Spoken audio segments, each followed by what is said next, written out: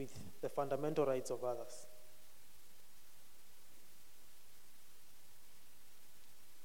I'm taking a pause so that you can process all that. This tribunal, seated in Birmingham, ruled that saying that a person, a human being, was made in the image of God, male or female, is incompatible with human dignity. I don't know whether that shocks you. That the very foundation of human dignity is that human beings are made in the image of God, male and female, right? So for someone to argue that, to believe that today is a violation of human dignity is absurd. But it happened, brethren.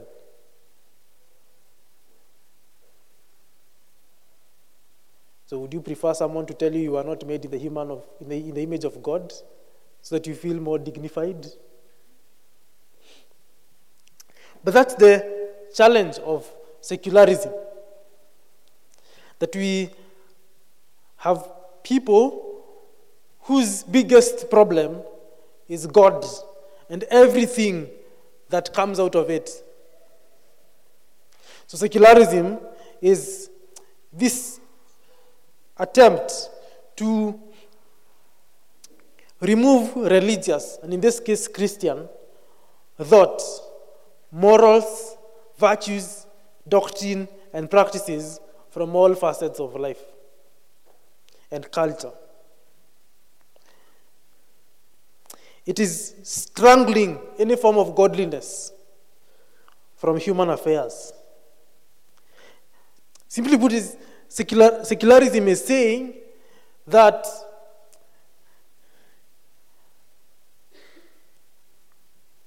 there is no need of God in human affairs, that we can function properly. So there is no need for you to bring your Christian morals or your virtues or your values into your cultural conversations. You keep them to yourselves. So that without God, we can still yet find our way. Of course, this has been used strongly as we talk about civic affairs, in the formation of laws, that you hear so often.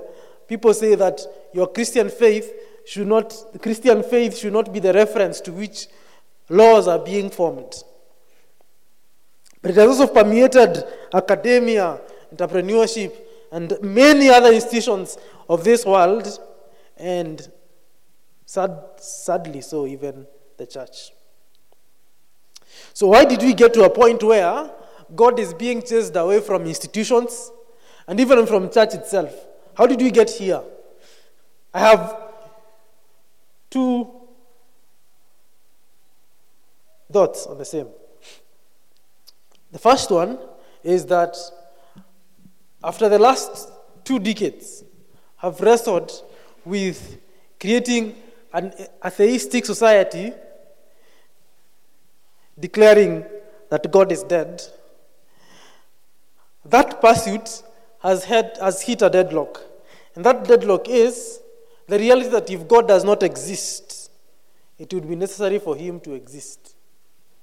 It would be necessary for him to be invented. It is like this.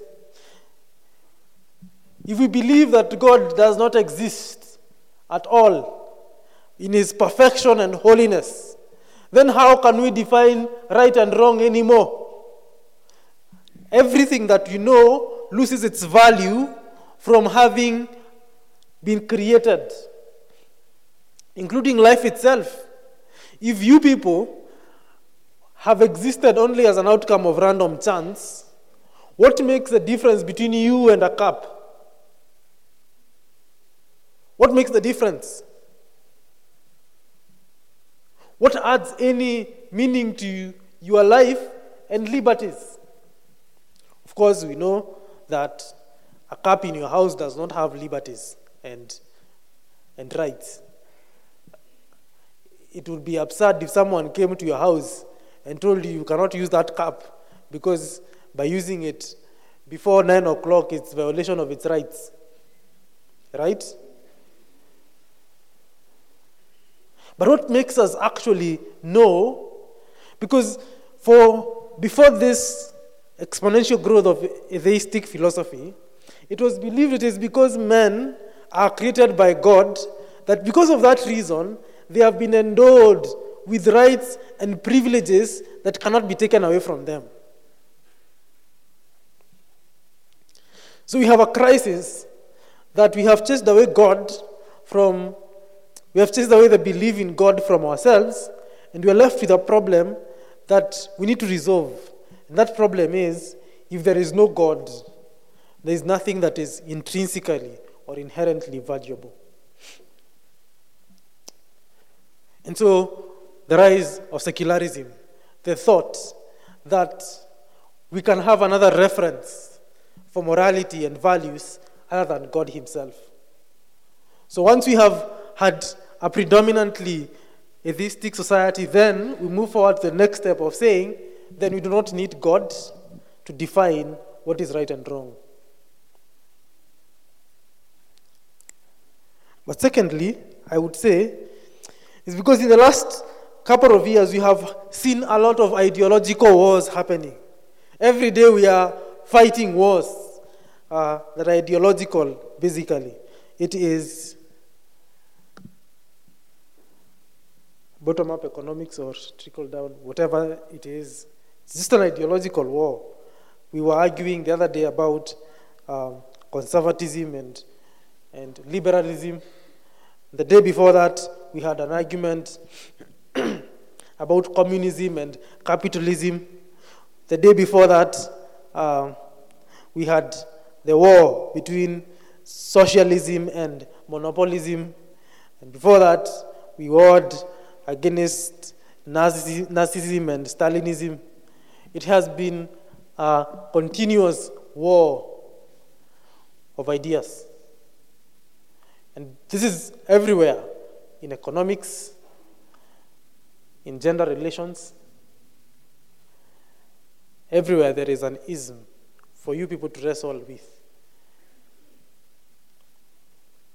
And out of that, we ended up in a situation where we are being convinced that we do not need any external references of what is right and wrong, except from solutions that human beings can create themselves. Solutions that are practical and obvious and are favorable for everyone.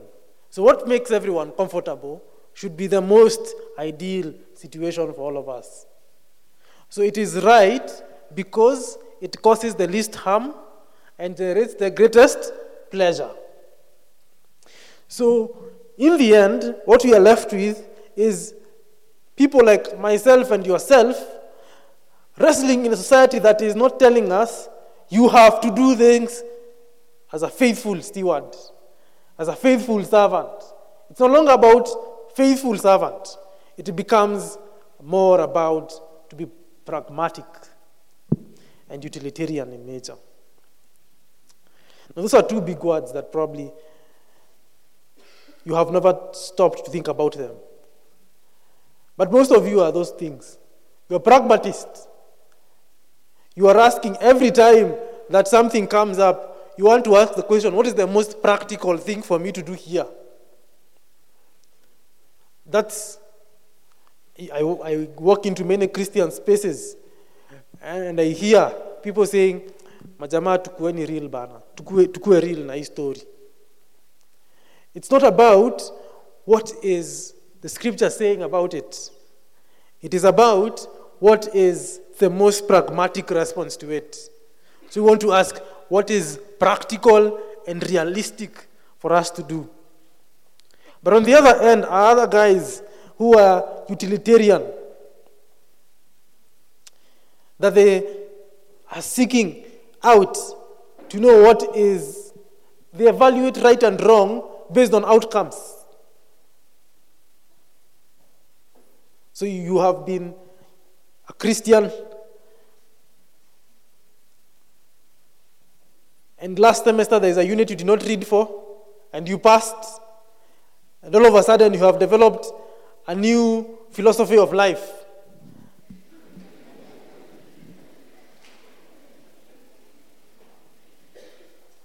You don't have to really work hard to make it in life. And I know you are laughing, but there are many of you who actually are convinced that because you have seen very many people who are not working very hard, very successful through some ways, that you do not necessarily need to be very hardworking to make any ends meet. That you are convinced that somehow you will maneuver through deception. And it's possibly true. But it is the outcome of a secularized culture where we have become pragmatic with our thinking. It is what seems to be the most practical thing to do, not what seems to be a response of obedience to God's holy word. It is what yields the best outcome. So while we have on one hand here Christians who are married and are going through divorce or difficult marriages, and some of you know some of those people, right?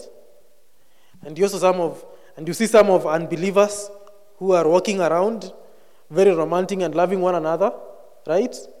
And you think, I think my relationship with that unbelieving girl can survive. Or that unbelieving, it is utilitarian, it is secularism that is eating you up. And the end is that there will be no good and faithful servant for you. It will be a shipwreck of your very own faith.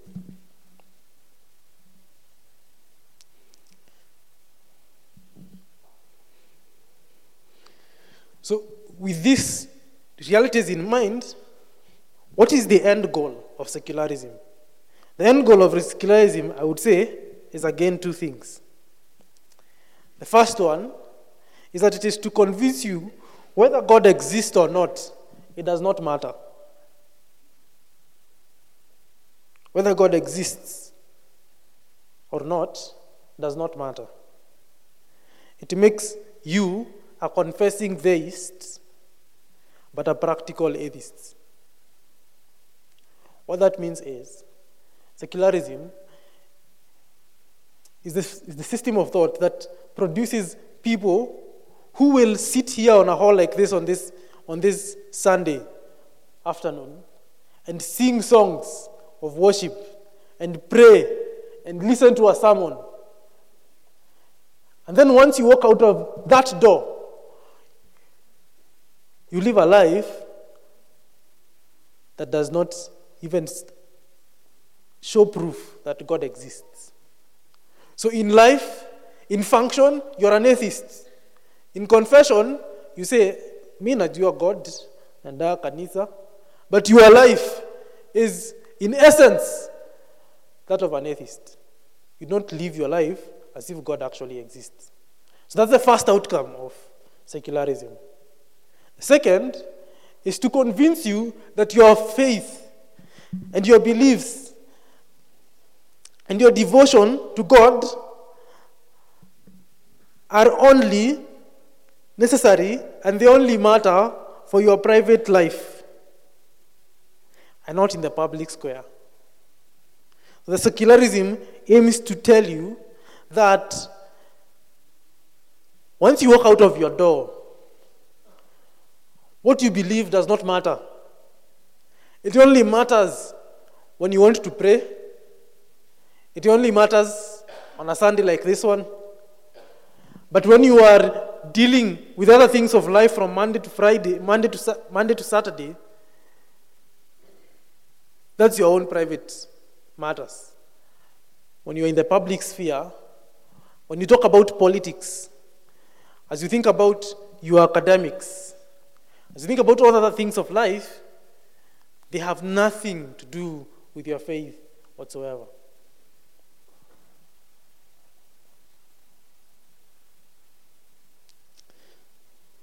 Brethren, the gospel confronts us in a very sense that of our lives, that it aims to change every area of our lives and to permeate every area of our lives, that if the Lord is not Lord over everything that you have, He's not Lord at all.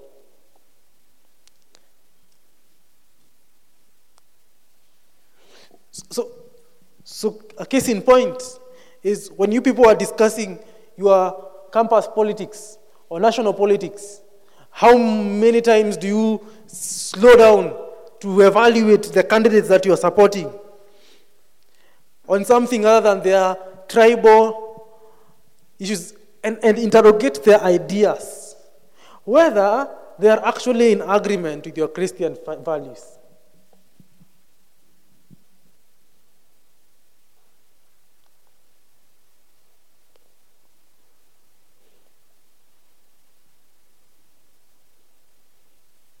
What are your views about the law and abortion, the law and LGBTQ,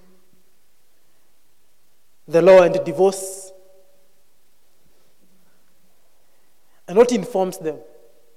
Are they informed by the many sophisticated philosophies that have been crafted by modern day macho men or feminists to inform us how we ought to think about those things? What are your thoughts about comprehensive sex education that is a government policy? And how are you thinking through them as a Christian? But even further, in your academics, as you study all those philosophies and theories that you're wrestling with, as you study through all of the science and the technology that you are doing, are you thinking about them fundamentally as a Christian or simply as someone who has no conscience that God exists?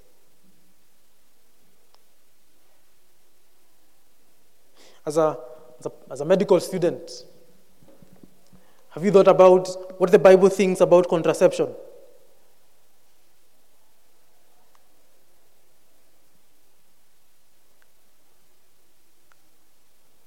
As a business student, have you thought about what are the implications of the gospel or the ideas of free market and entrepreneurship? And so we are having more unbelievers writing on scientific and academic subjects over and over again, and very few Christians who are actually challenging secular thought that advances nothing godly. Or are you people who are listening to me today convinced completely that the Bible is not clever enough to respond to your sciences? Or are you thinking that the Bible is not clever enough to respond to your academic theories? And so I seek to challenge you, even as you study, to not only study as secular people, but to think at every turn truly as believers. Because it is necessary and it is urgent. Because if you do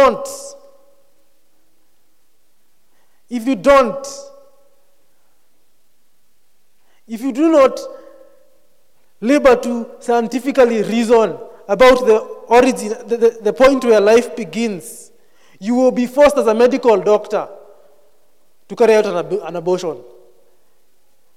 What you consider your intellectual silence today or thoughtlessness, it is the same tools that will be used against you in the near future.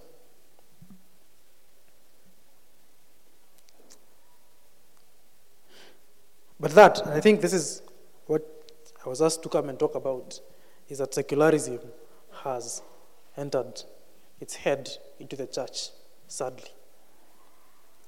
That the church has been reduced to a public utility. Churches are the open grounds in our communities where we can carry out a medical camp or a free eye clinic. And I don't have a problem with people doing a free eye clinic. But let's be honest. When was the last time your local church in the village did a discipleship seminar?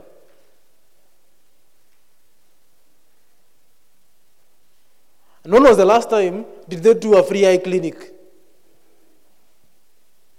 Are you getting where we are headed towards? That we are having believers gathered on a Sunday like this, talking about, and someone is standing on a pulpit like this and telling them that it is important to plant trees. And I don't have a problem with people planting trees. Don't get me wrong. Please plant as many trees as you can. But that is something that JQuat Environmental Club can do, right?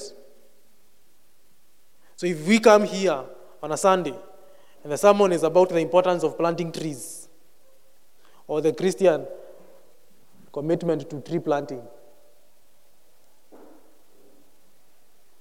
what will the Environmental Club do? So we have reduced the churches into a public utility. And our aim is to push away God further into the corner.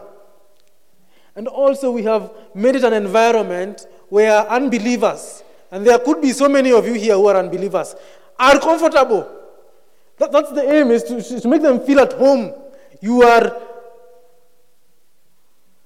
And our eyes have shifted away from the true convener of this meeting, the God for whom we have gathered to worship. So we are more careful that we have organized our program, that we are revisiting our doctrines to make them less.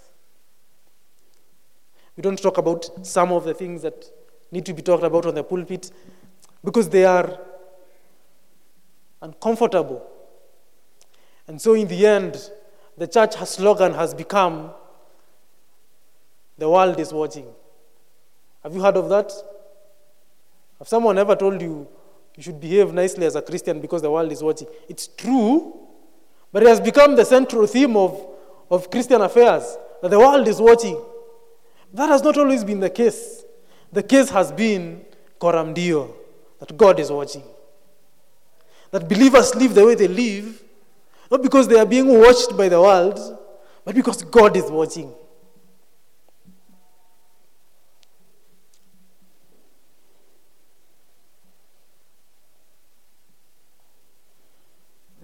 And so, what the church teaches about parenting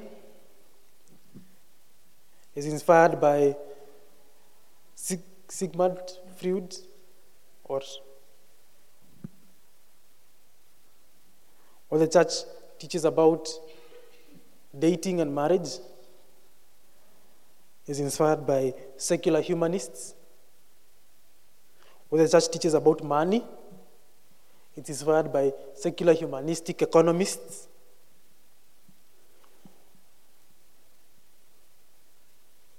So that when you people are beginning your relationships, there are very few people of you who have sat down and have a proper conversation about marriage. And the two of you are in a relationship. And it's okay. And you don't think you have a problem. There was no conscious conversation about sexual purity. And so you are just here winging it like the rest of the world. And you're more concerned about how many wonderful places you're able to take one another. So that this has become the tragedy of our times. That there is a lot of secular thought coming into the church and the Christian life. And very little of biblical thought being discussed about in your midst.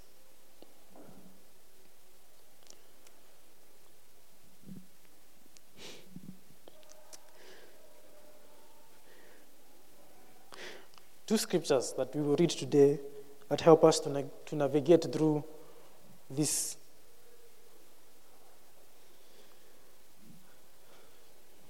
situation we found ourselves in. First one is 1 John chapter 2, verse 15 to 17.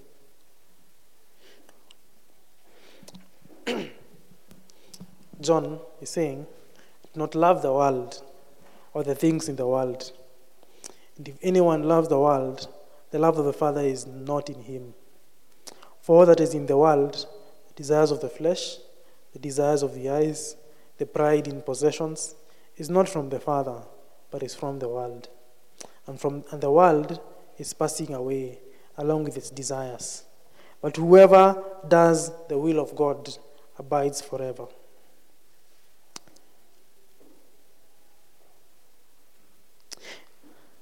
So that the first response is not to merge, is not to find, and I hear that a lot, where is the middle ground? It's not, that's not our response to worldly ideas and worldly philosophies. We're not invited to create a smoothie of biblical beliefs and worldly ideas. You're not being asked to lift Amerix and contextualize him as a Christian to your lifestyle as a man. You're not being invited to do those things. You're being invited to clearly not love the world and the things that are in the world. To declare enmity with worldliness.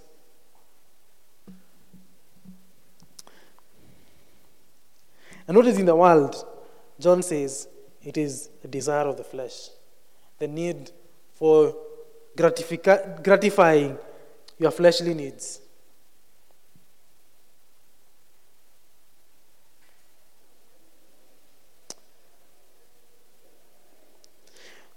That what rules people today is I need, I want, I should get, I should have. And they move from there. They go to, I like that thing because it looks nice. And their eyes, so that they are constantly thinking about what is the next pretty thing to pursue. Recently, someone wrote a whole article explaining how when he was married, that is when he met the love of his life. And you want, what are you talking about?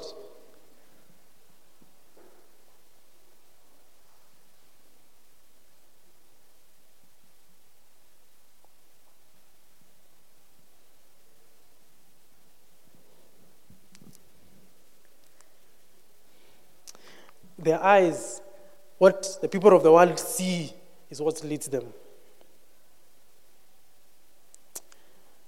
And the arrogance of life, the arrogance of possession.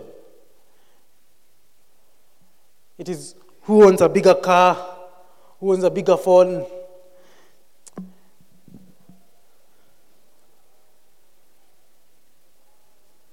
And how can we excuse ideas that make us comfortable with all these things, comfortable with gratifying our needs, fleshly needs, or fulfilling the ones that our eyes want to keep looking at, or what continue to fund our arrogance for life.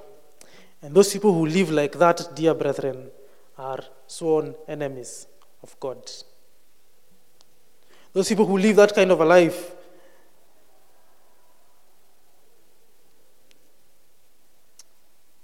the love of God is not in them.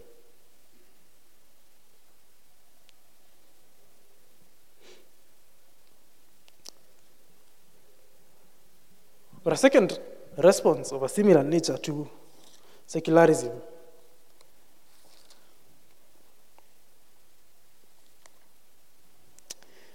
is contained in Mathew chapter 5. Verses 14 to 16, Scripture says that you are the light of the world.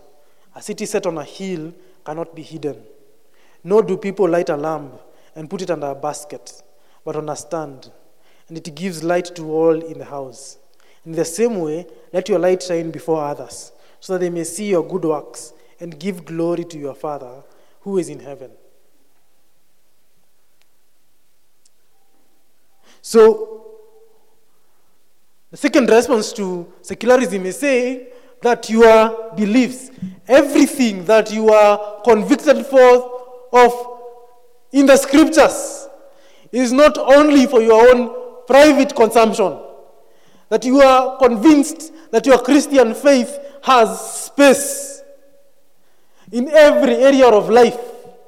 And if there is none, you will make some for it. Because no one lights a lamp and puts it in a basket. So that when the secularists tell us that we do not need your God to define our morality, you tell them that it does not work like that. So when your classmates are coming to you,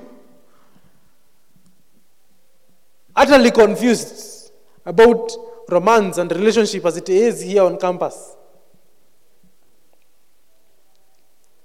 that you're not shy to say what exactly the Bible says about that matter and about their lives. And the effect is twofolded. That to those who are dying, it will be truly the aroma of death. But to some other people, it will be truly life-giving perfume.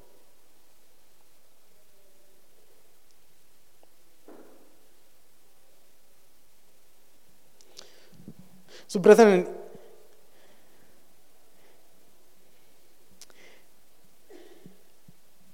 we have two-folded response to secularism. That when secularism is asking us to adopt ideas that are not based on God, is that we will say, no, I have died to the world, and the world has died to me. So the world does not define how we will dress, how we will think about marriage, how we will think about all that we are learning here on campus, how we will think about church and its governance. God's word will do that. And we will pride only in the cross. And on the other hand, we will not leave the world to form our own small, secluded community. We will move around, spreading the fragrance of Christ in all fields. So, when you become a doctor, you are first a Christian. You're not just a student, you are first a Christian.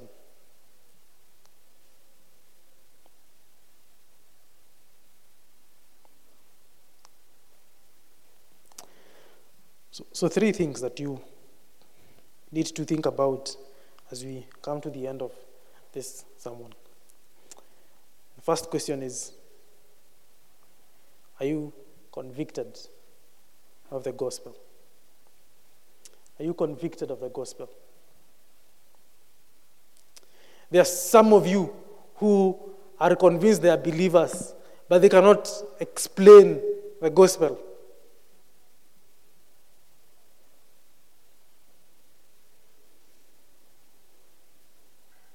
In fact, chances that some of you, if you heard the gospel, you would reject it and still call yourself a Christian. And you see, there is nothing like that.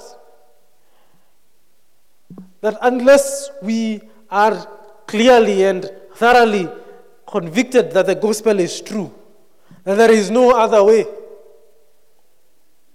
to God except through Christ Jesus. And anyone who has not come to Christ is an enemy of God. And when God comes, he will come to destroy those very people.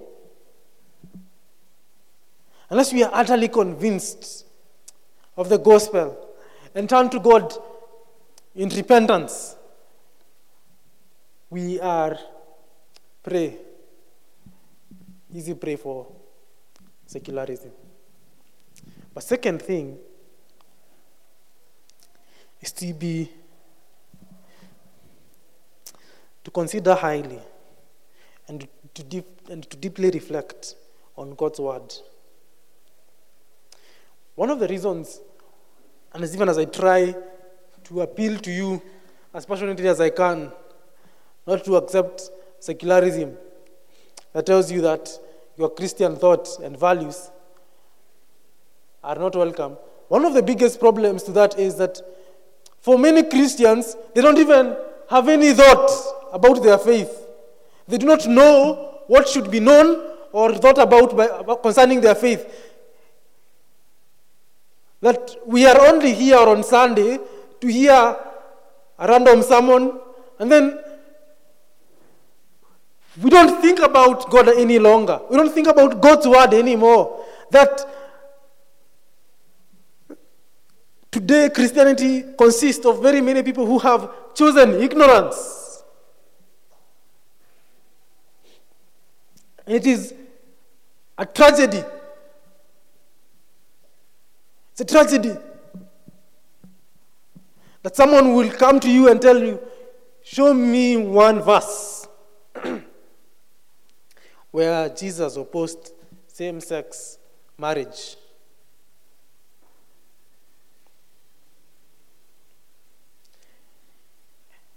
And you start looking for a way of changing topic.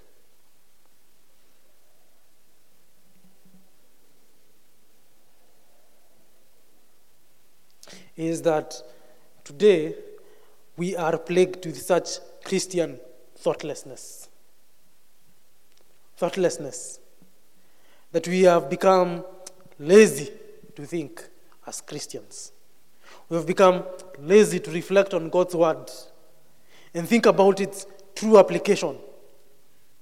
We have not concerned our minds to reflect deeply on how God's words instruct us, on how people should serve and live with one another in the local church, and how the affairs of the local church should be run. We are only depending on pragmatic ideas.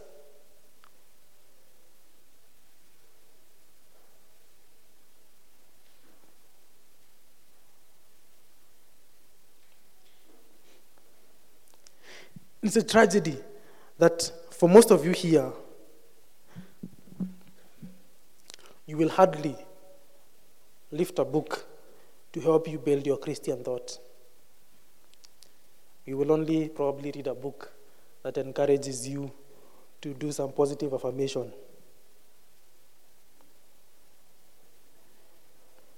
To consider highly and reflect deeply on God's word. Because God's word is trustworthy.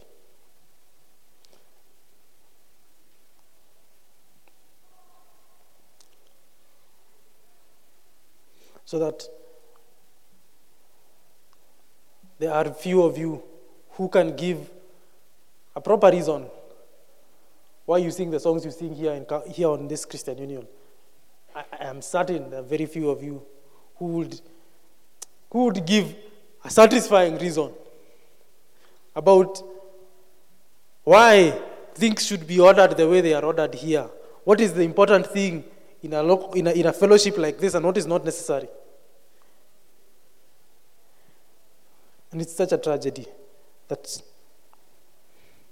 we have thought and assumed that God's word is silent on so many issues, while it is very, very loud.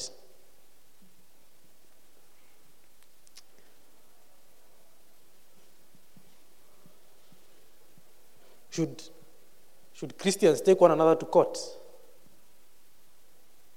Write an essay.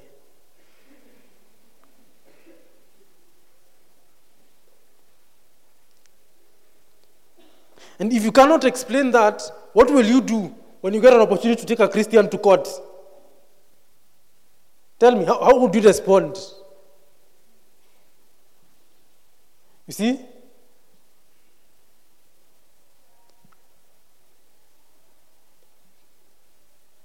A pool of worthlessness. And lastly, is to think deeply about your eternity.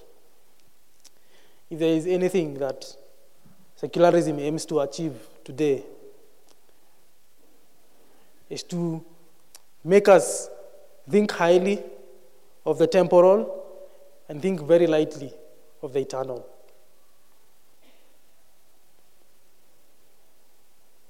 Some of you here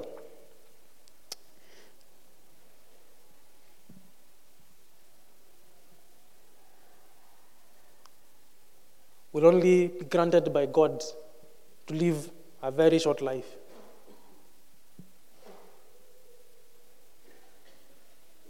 Some of you here will live very, very long. But brethren, if it is not your song of life is not, "Come, Lord, come," you're unworthy of His kingdom. It's the last phrase of Scripture. That's how the Bible ends, literally.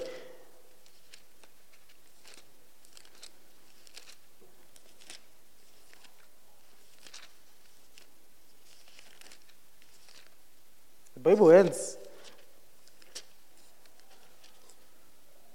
in verses 20 and 21. It says, "He who testifies of these things says, 'Surely I am coming soon.' And John responds, 'Amen. Come, Lord, come.'" So today, we are busy, very busy, rebuking the demon of premature death. And yet we forget it's not a biblical view in the first place. The Scripture is telling us to live daily, singing, "Come, Lord, come." That I long for the day that we shall walk in the streets of gold. That's an urgent reality. That some of you here do not think highly of your eternity. I have a brother we served with in campus, in the exec. We finish campus, a year later, diagnosed with cancer, and he passes on, and we gather together and cry. We know this brother lived a full life, I tell you. He did not live a half life. It's not a premature death. His life is a testimony. His zeal is a testimony of a fully lived life. And we shall be united with him again. But the heart of true saints sings one song. "Come, Lord, come. Come, Lord, come." And when you get gripped by your temporary afflictions, your temporary glories, and forget that beyond that river, there is a cloud of saints cheering us on to overcome this world, we are lying open for the attack of secularism. In the first service, I mentioned the story of this man, Demas. Demas is mentioned in Colossians 4:14 and in Philemon.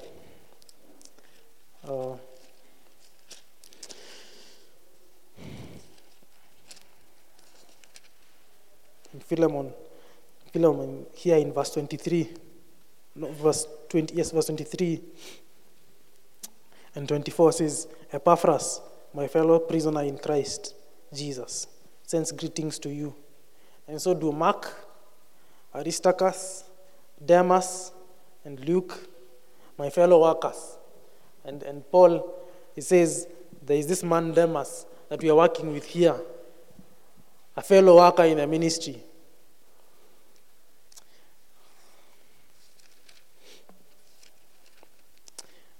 But much later, as he's writing to Timothy, in 2 Timothy chapter 4, verses 10, he says, verses 9 and 10, he says, "Do your best to come to me soon. For Demas, in love with this present world, has deserted me." Demas has deserted me because he loved this present world. Brethren, the Church of Christ is safe under his arms. Your local congregations might fall and collapse altogether. As Friedrich Nietzsche said that churches will become tombs. of God. And that might be true of the buildings. In fact, after Doris has transited, who knows, maybe JQuat's you will degenerate to secularism like no man's business. Whether that happens or not, the beautiful bride of Christ, the church, will remain and will never be overcome by the gates of hell. That's a fact. But for you, seated here this day, listening to me, it is a battle for your own soul. It is a battle for your own soul. It is a battle for truth that sets you free. And will your story be like this man Demas? As people talk about you 10 years from now, telling their stories about campus. And they'll be talking about John, a fellow worker, but who has fallen in love with this present world. Let's bow our heads and pray.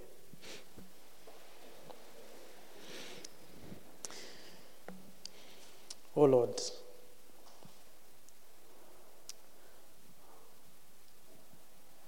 it's not humanly possible for me as a person to paint to these dear ones how destructive secular thinking is bad for them. It's even a harder task for me to help them know when it comes and how to reject it.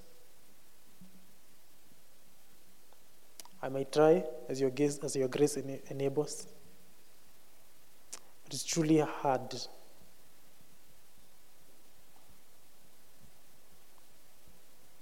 We have seen generations of men in your vineyard making a shipwreck of their faith. Some names we respected highly, but today they write books that reject the very truths that they once so strongly advocated. Names that can be named here in the hearing of these students, Lord. Some of whom they know, some of them they do not know. But one time, they believed the scriptures to be inerrant and able to make wise the simple. But today, they have been caught up in the spirit of the age that they do not ask any longer, what does your word say? And perhaps there are many who are here, Lord, who are not even aware that their soul is truly besieged by the enemy. But, oh Lord, I pray that would you be gracious to them. Would you be gracious to them, Lord, to point them to where your light is shining in Calvary? That, Lord, they will be convinced of your mercy and your grace, and they will look to you for pardon, and they will look for you for being restored. And Lord, I trust you, Lord, with their lives as they pursue careers, Lord. Lord, as they become doctors, as they become engineers, as they become businessmen, as they become corporate leaders, as they take up many spheres of employment, both social and economic, and in many other places that they will be joining in, Lord, I pray, Lord, that their eyes will see the invitation of the world to indulge in their sinfulness. And I pray, Lord, that you will Grant them the courage to walk away from jobs that demands from them to be sinful, and to stand in the face of ridicule and say proudly that I glory only in the cross of Christ, for I am dead to the world, and the world is dead to me. Dear gracious Lord, preserve your own. In Christ's name we pray.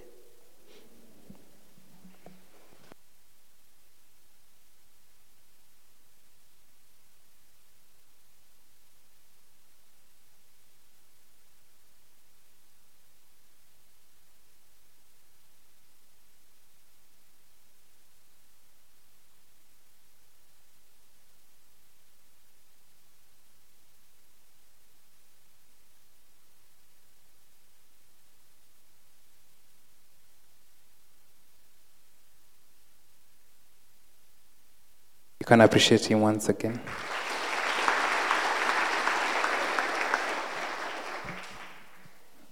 I believe that we all have heard the word of God.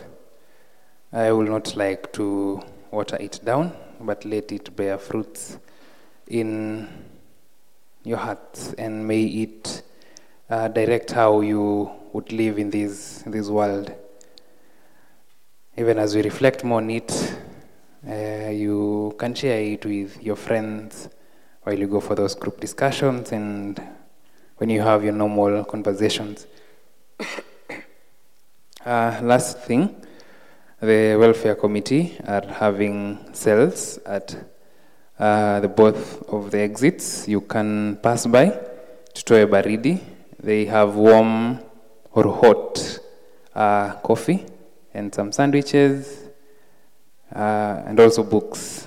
You can pass by and support. Lastly,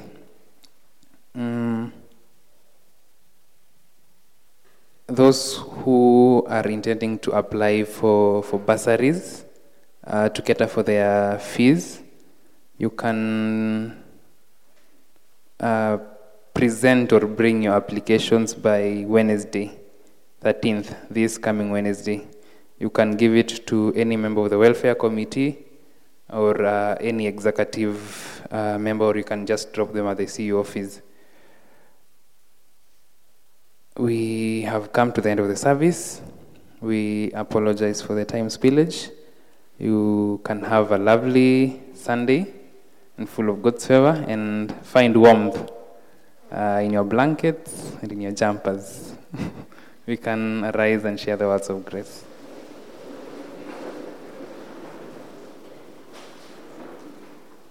Before the words of grace, this is Noah Siokan, the Media and Publicity Secretary, doing his last semester in JKUAT.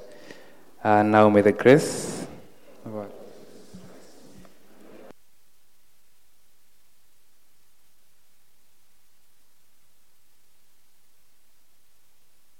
a lovely day.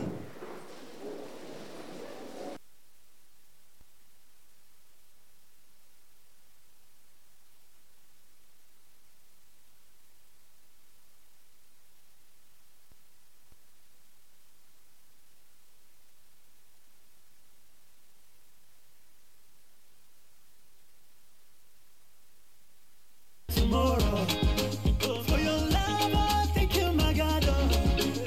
Oh man, I thank you today. Thank you, my God, thank you today.